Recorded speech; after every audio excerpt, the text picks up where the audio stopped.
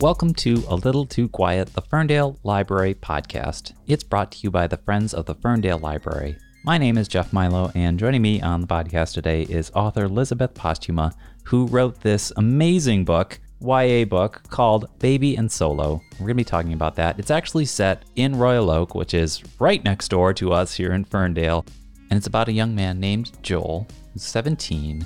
He is on literally page 1 in a therapy session, and he is working through some things which you learn about as the story goes on, but his therapist recommends that it's time for him to really move on, branch out, start entering the world, maybe even start making some friends, and possibly getting a job would be a catalyst for that.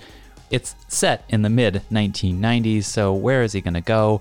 A video store where you go in and rent VHS tapes, and they're due back. And there are late fees and the whole thing. This is a pre-Netflix world. It's a pre-social media world. It's really a pre-almost internet world. So Joel is meeting a very dynamic cast of characters. When he gets to the video store, he learns that a bit of a quirk about this store is that rather than actually having their actual given names on their name tags or even being referred to by their given names, every employee chooses an iconic character from film history. It could be as far back as the early 70s or the 60s or maybe the 80s. So there is a Godfather and there is a Dirty Harry. There's even a Scarlett O'Hara. Who does Joel reach for? One of the most iconic characters, Han Solo, a dashing, swashbuckling smuggler and rebel made immortal by Harrison Ford. That name eventually gets shortened from Han Solo to Solo. The first person he really meets and connects with is Nicole, who goes by Baby, and that's Baby from Dirty Dancing. And I just love the world that this book created, that Lisabeth created. Being inside of this video store, wanting to get to know all of these characters, particularly really wanting to get to know Baby, and we do especially get to know Joel, because Joel tells you very early on in the book that he's pretty sure there is a thing that is wrong with him, and it feels, stigmatized. It feels like something he can't bring up. It feels like something that will alienate everyone from him if he even reveals it. It's something that sort of messes with his sense of identity, even his self-esteem, and we go through that journey with him, and we see how he starts steadily connecting with Baby, developing a substantive friendship with her, and getting to that point where he feels safe enough that he can actually be vulnerable to her and open up about these things. So, man, Lisabeth really writes teen characters so well. This is an amazing YA book. It's called Baby and Solo. We're going to be talking about it a lot more in the interview. Here is our chat.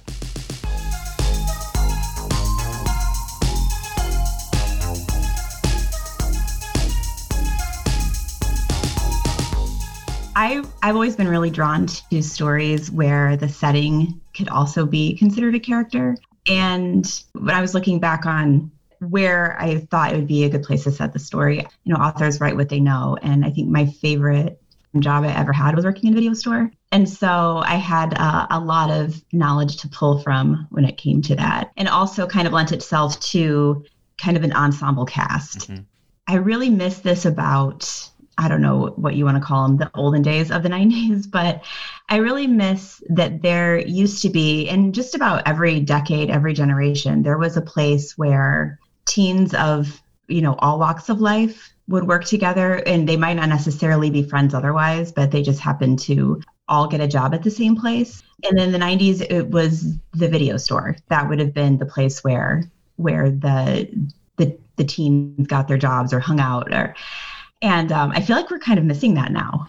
If you are in 1996 too, and you are in that one building with all those people, your world's a little smaller. It's a little insular because I can't go on my lunch break and talk to 15 other people on Instagram. I can only talk to these 3 people. Right. And I think like lives were richer for that, for being kind of forced to, navigate conversations with people who you might never otherwise met. Yeah. So yeah, we don't have like malt shops. We don't have arcades. We don't have record stores. We don't have those places anymore. And I'm really sad for the people coming of age right now that they don't have these settings for their stories. Right.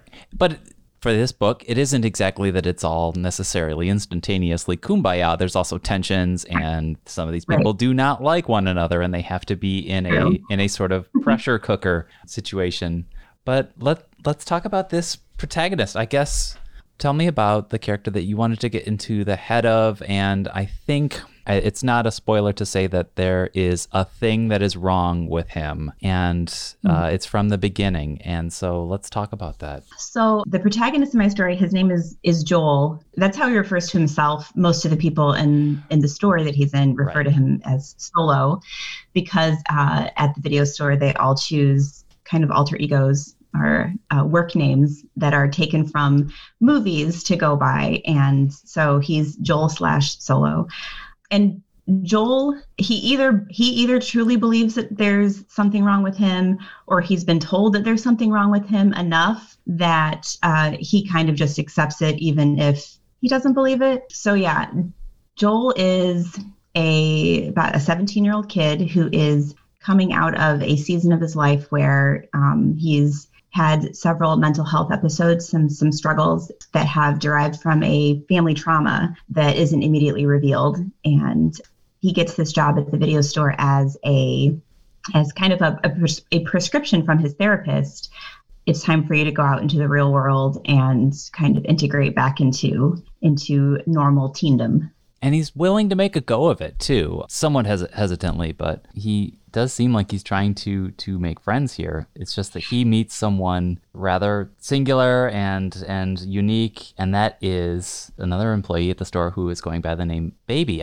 But before we get into Baby, I did want to dig into that device of having everyone in the store pick a iconic character from film history, which to me has this element of nostalgia, but also the fact that it seems like everyone in this store is of that coming of age cusp of adulthood. It seems like they are ready to act very grown up, but almost attaching themselves to the names it's not Arrested Development, but it is holding on to some sort of nostalgia and childhood. Am I digging too deep there? There's something there that really resonated with me. No, I think I do like the nostalgia angle of that. But I also like the anonymity that it gave each of them. Kind of how, maybe the generation that followed them would come up with an AOL or Instant Messenger moniker, or, an Instagram account that isn't forthcoming with their actual name. It's kind of a veil that it gives something to hide behind with their identity, and maybe to explore being somebody different than they are outside of the video store. I think Joel, when he's explaining Hannibal choosing his name, and like perhaps the reason that someone might choose a villain name, that maybe it's because they wish that they could embody some of those characteristics of being intimidating when they're not, or being strong when they're not. Right.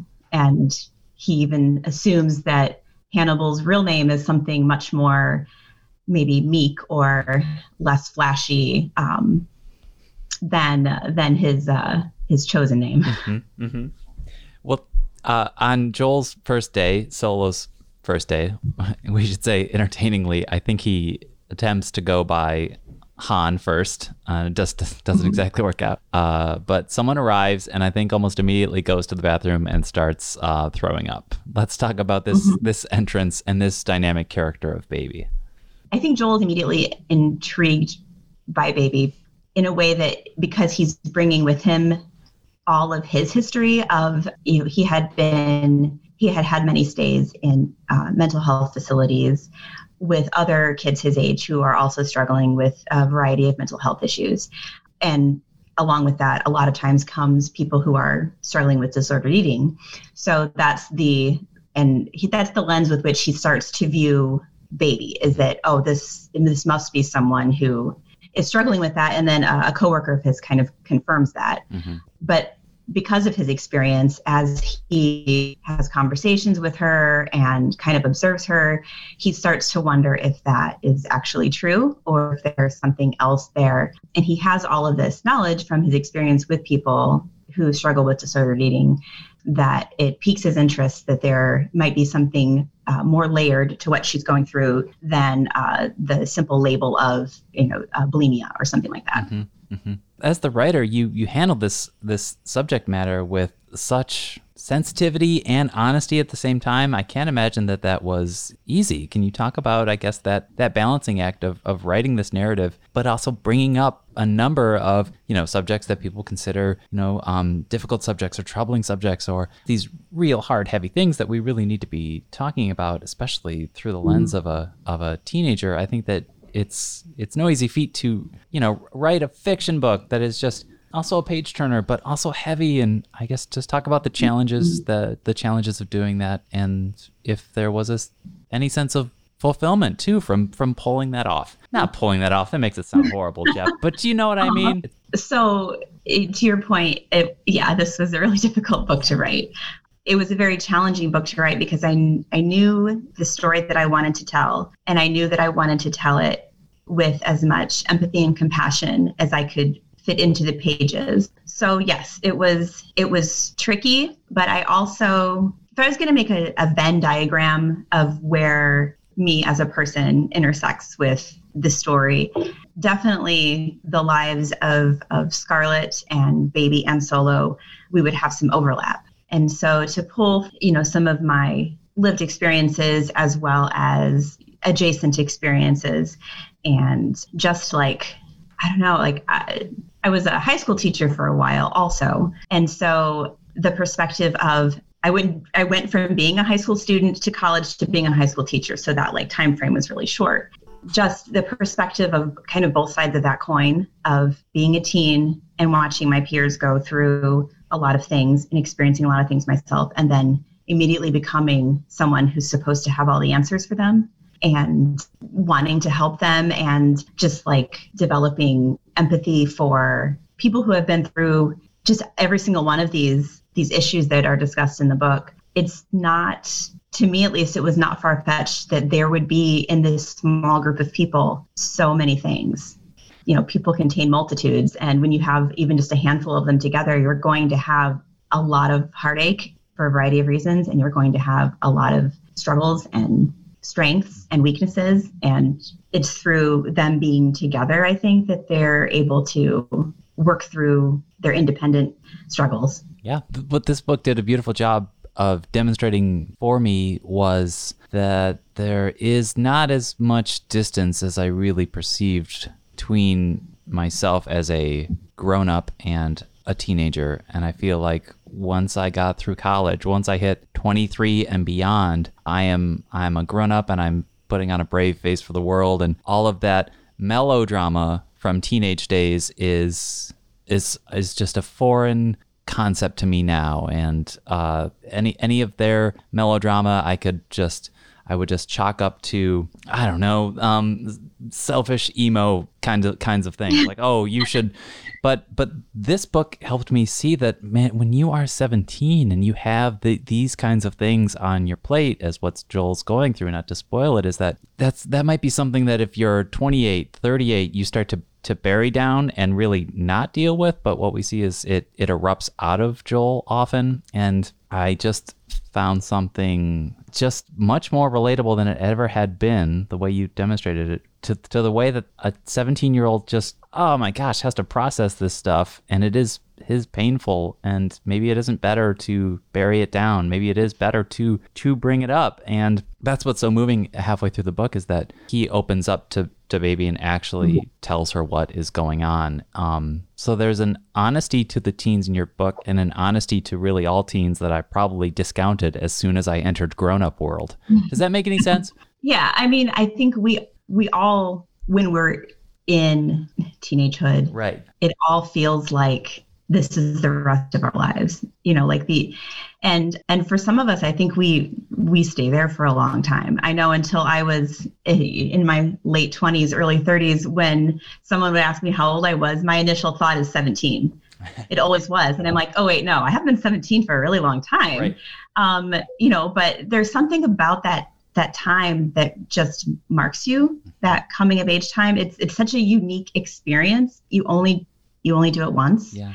And if you are doing that in a time where there's also a lot of personal turmoil, I think it can either force you into a quicker maturity, or into an Arrested Development. And because Joel has, for better or for worse, how his parents have handled his mental health journey, for better or for worse, he is in therapy. And I hope that it's obvious in the ways that therapy has helped Joel, even just having an adult presence outside of his parents who you could honestly say don't have a clue what they're doing right. a lot of times, that he is able to kind of grow in a way at 17 that a lot of other people may not have been able to. Right.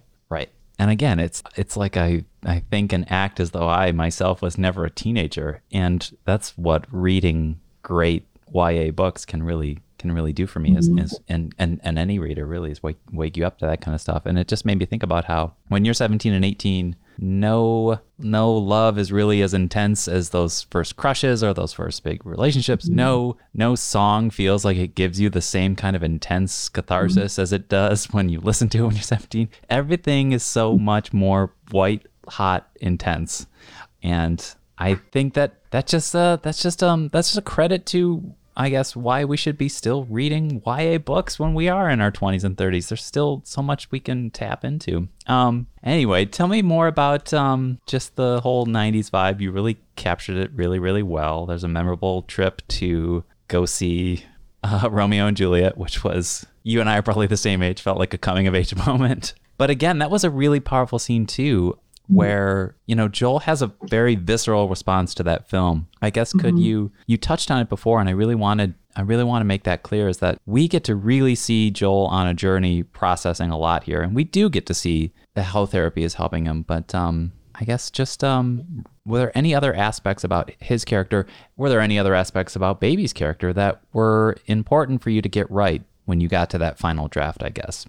There's a lot I can say about both of their journeys, sure, but that would involve spoilers. Okay, sure. And it's such a tricky, because I don't want, the goal of this book was never to shock anyone, but to take them on the journey that Joel goes on. Yeah. And I guess the way that he shares with the reader about his past, and it's a slow boil. You see that in his relationship with Baby, that he's not quickly able to trust her, or if he trusts her, he's worried about losing her presence in his life if he's to reveal to her things from his past.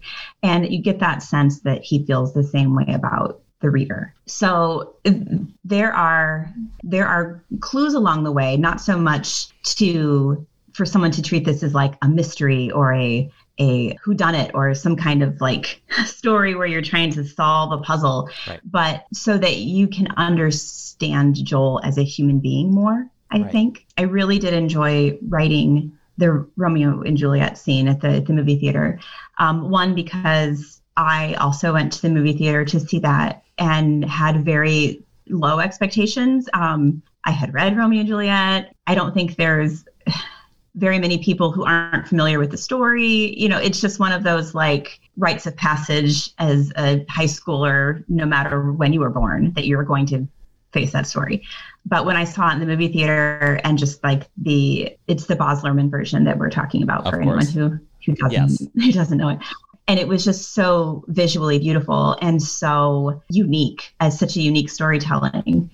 And that Joel didn't necessarily choose to go there on his own. He wouldn't have chosen to go see that movie, that Baby kind of roped him into it. And then for him to have such a raw reaction to it, one that he couldn't contain, and that she has no context for why he behaves the way he does when it's over. I think it's a very important moment for Joel, for himself, but also for the reader, and also for Baby, but in 3 different ways. As I go down the bullet points of things I admire about this book, is that, and again, not that I want to get into spoilers here, but we have 2 main characters. Joel's clearly the lead, and it's even told in first person. And to your point about kind of figuring out the mystery, that it is told in first person, it's almost as though as you go along, Joel isn't sure if he wants to let you, the reader, and you're kind of implicated in the story, into his own life yet. It's almost like he's getting more comfortable with you as you turn the pages, and as you find out more. But I guess what I loved about this book, again, I don't want to spoil anything, but like there's clearly, when you see two character names in the title and you know that it's a boy and a girl, you're wondering like, oh, is this going to be like a kind of a tropey love story? And by page 50, you're already convinced this is not like anything you might expect. It is going to go in a different direction. And it just seemed like that was a decision early on to make this not about that, but about so many other things, really. You know what I mean? Yeah. When I write, I try to leave even a little bit of mystery to myself. If I know all of the details in the entire story, I have no interest in writing it. Right. So I like that element of surprise along the way. Yes. And so when I started with this idea, I wanted a video store and I wanted a male-female friendship. And that was just kind of my starting point. And then I just let everything else. I wanted to write something that felt true. And so I had to kind of wait for that to, like, as the characters evolved, and let it surprise me too. Yes. I got to a point where I knew what the story was going to be about because I knew what I was too afraid to write about. And once I knew, like, this journey on this road or this angle or this path is really frightening me, that's when I knew that was the right story. Yeah. And so I didn't always know 100% how the relationship between Baby and Solo would evolve. Yeah. You know, if they would either mistakenly process the feelings that they're having for each other as something romantic, if they would develop romantic feelings for each other, or what it would become. But I love their relationship. Me too. So much. And in the epilogue, I especially love where we leave them. Yes. I feel like we leave them in a place of kind of endless possibilities for both of them. This isn't a question. It's just sort of another compliment that I throw at you. You can respond however you want. And maybe it springs from having been a teacher. But man, Lisabeth, the dialogue in this book is so good. It's like you know how to write teens. That dialogue is just one of my favorite parts of the book. So again, not an easy thing. You know what I mean? It's not easy, I would guess, but I can tell when something feels honest and when something feels realistic and when something feels right. And there are a lot of times in the editing process where I'm like, that's not something they would say, or, you say it out loud and it sounds too forced, or it sounds rehearsed, and so I really wanted authentic voices. I kind of write from the perspective of, like, if I was watching this on some kind of like teen drama, what would they be saying versus if this was a piece of literature in an English class, and I always err closer to the side of, like, what's going to be on the CW than what sounds more intellectual, right? I guess. Like, it's funny because I have a daughter who recently read this book, and I don't speak the way that my characters speak. There's quite a bit of language in the story that she's never heard me say in my life, but it's authentic to the characters, like, that is how they talk. That's how I imagine these two teenagers would talk in the 1990s. Yep. And so rather than force myself into it with like a moral judgment or is this something I would say? Right. You have to let the characters lead you. Yes. And then just for fun, as I wrap up here, when I visited your website, I saw that you would be prompting fans to tell you what their favorite 90s movie is. Do you have an answer to that question? Oh my goodness. I love so many movies. You can give me a top 3 too, if you want. Okay. Well, I will say that the aesthetic that informed the kind of inspiration for Baby and Solo the most was Empire Records. Hey, wait a minute. I was gonna let you give you your answers, and then I was gonna say my favorite is Empire Records, and that was gonna lead into a whole line of questioning, and I was gonna tell you about Empire Records. And when I wrote to you, I almost was gonna tell you Empire Records. And what I wanted to say, I'll let you go forward. For anyone who hasn't seen that movie, it takes place in a record store. It's the mid-90s, and the parallel I wanted to draw, and maybe you're gonna already say this, is that what I like about Empire Records so much is that there are a couple of romantic subplots, but as you watch that movie, or at least as I watch that movie, I'm personally not exactly invested in, oh, I hope they end up together. I'm just invested in, I hope everyone, all these little troubled souls are in a better place and feel better at the end of the movie. Anyway, please go ahead. Empire Records. So good. Right. Yeah. No, I would probably say the same thing about the movie Singles. Oh, yeah. I don't know if you've seen that one. Of course. But it's about a lot of things and a lot of hard things, but it's not heavy. And I hope people, if they take a chance on Baby and Solo, I hope that I'm not making it sound like, this is such a dark book or such a sad book. No. And I hope people laugh. I certainly see the humor in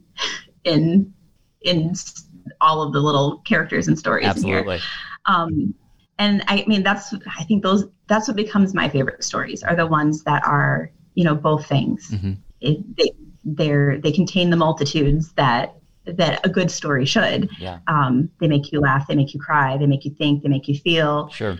I don't have much interest in creating something or consuming something that's one note. Sure.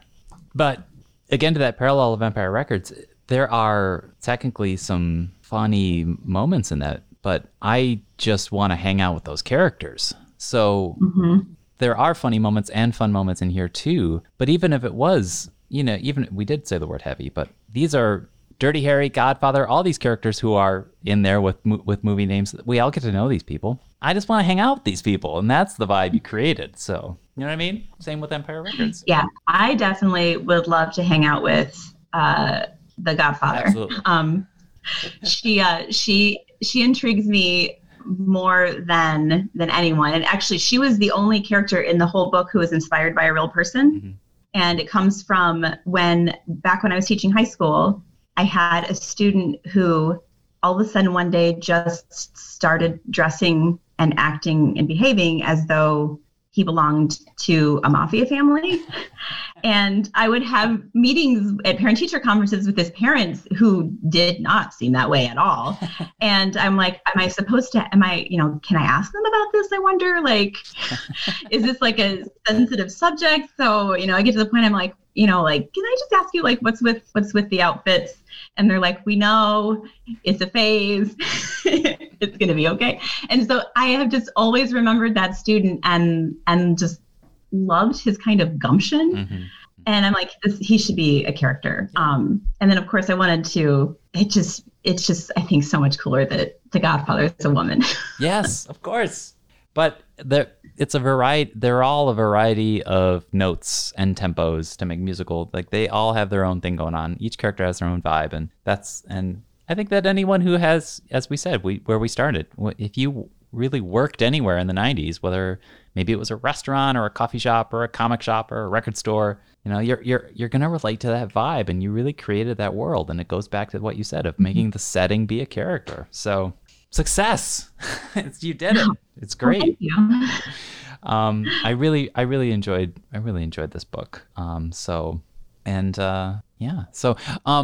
authors hate this question, but what do you have any future plans? Are you working on anything lately? Is it a slow going process, or you have anything done? What's up next? There is a future. Some I can talk about and some that I can't, but I have a new proposal that's actually out right now, and I'm waiting for watching my inbox very carefully right now. I can say that much. And I'm really excited about this next story. Would it be in the YA? I'm sorry? Would it be in the YA genre or? Yes. Okay.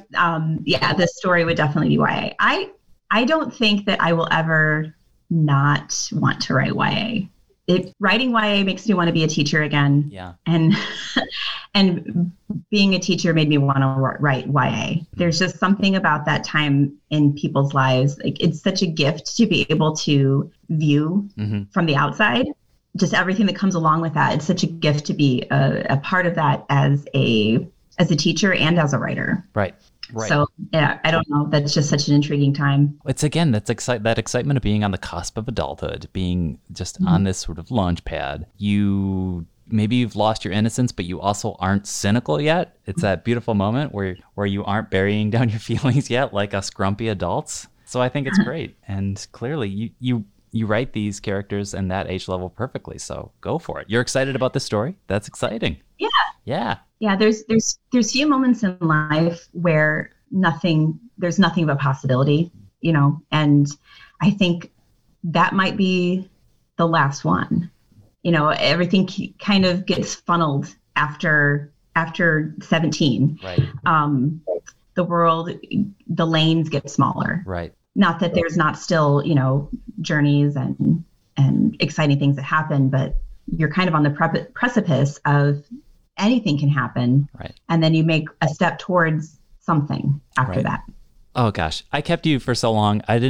Just really quickly, I didn't even talk about how well you write Michigan and Royal Oak. And I just thought that setting it here was wonderful. And being from Michigan and being literally from this area, sometimes when I read local authors, and I can't explain why, but when they are so hyper specific about locality, it kind of takes me out of the story. But I was in from page one, and the fact that this is a published book going out into the world, it just makes me excited that people are learning about our awesome little area here in Metro Detroit. You wrote it so well. So thank you. And I'm not from here. I didn't move here until I was in my 20s, but I was just so charmed. I was so charmed by Royal Oak, and I remember the first movie that I saw at the Main Art Theater and just feeling like this is my place. Yeah. And then it was like only a few weeks, because the book came out on May 11th last year. And it was only a few weeks after that the Main Art officially announced that they were permanently closing. And it broke my heart. I had all these, big aspirations of well, I'll do an event there. And I still have, from when I worked in when I worked at the video store, I still have the huge vinyl banner for when Romeo and Juliet came out on video cassette. I'm like, I'll bring that. We'll have a whole thing. And then it's just slipped through my fingers, the opportunity. But yeah, Royal Oak, that was where, when I moved here, that is where I wanted to be. And I was like this, and I asked around, I did have friends who grew up here in the 90s. And I'm like, what was the vibe here? Yeah. What kind of kids hung out here? And so I went and I looked for a property, this is where I want to set it. And this is where these people would hang out. And I love Royal Oak. Absolutely. Yeah.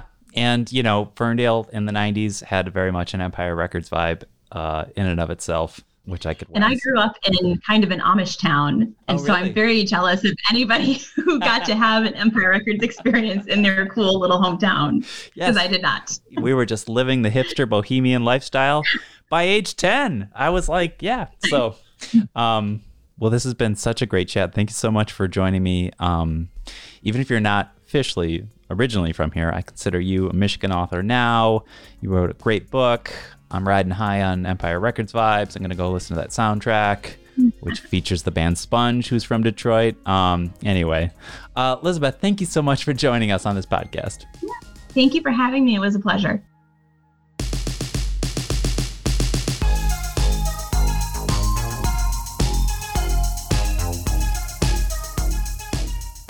And that was our chat with Lisabeth Posthuma, the author of Baby and Solo, which is set in Royal Oak, Michigan. It's such an amazing story. I highly recommend it. And we appreciate Lisabeth for joining us. And we thank you for listening to another episode of A Little Too Quiet. This is the Ferndale Library Podcast. It's brought to you by the Friends of the Ferndale Library. The music that you hear at the beginning and end of each episode is by a local musician. His name is John Duffy. If you want to support this podcast, just remember to rate, review, and hopefully subscribe as well, or leave a comment, or tell your friends about it. If you have friends out there who really love the YA genre, or are very nostalgic for 90s movies, as Lisabeth and I really are, or who just really want a book that is really poignant, and then also charming, but then also honest, and then just beautiful, then Baby and Solo would be the book, and maybe this chat would be a good one to share on social media. So, we'll be back next week with more. Thanks for listening.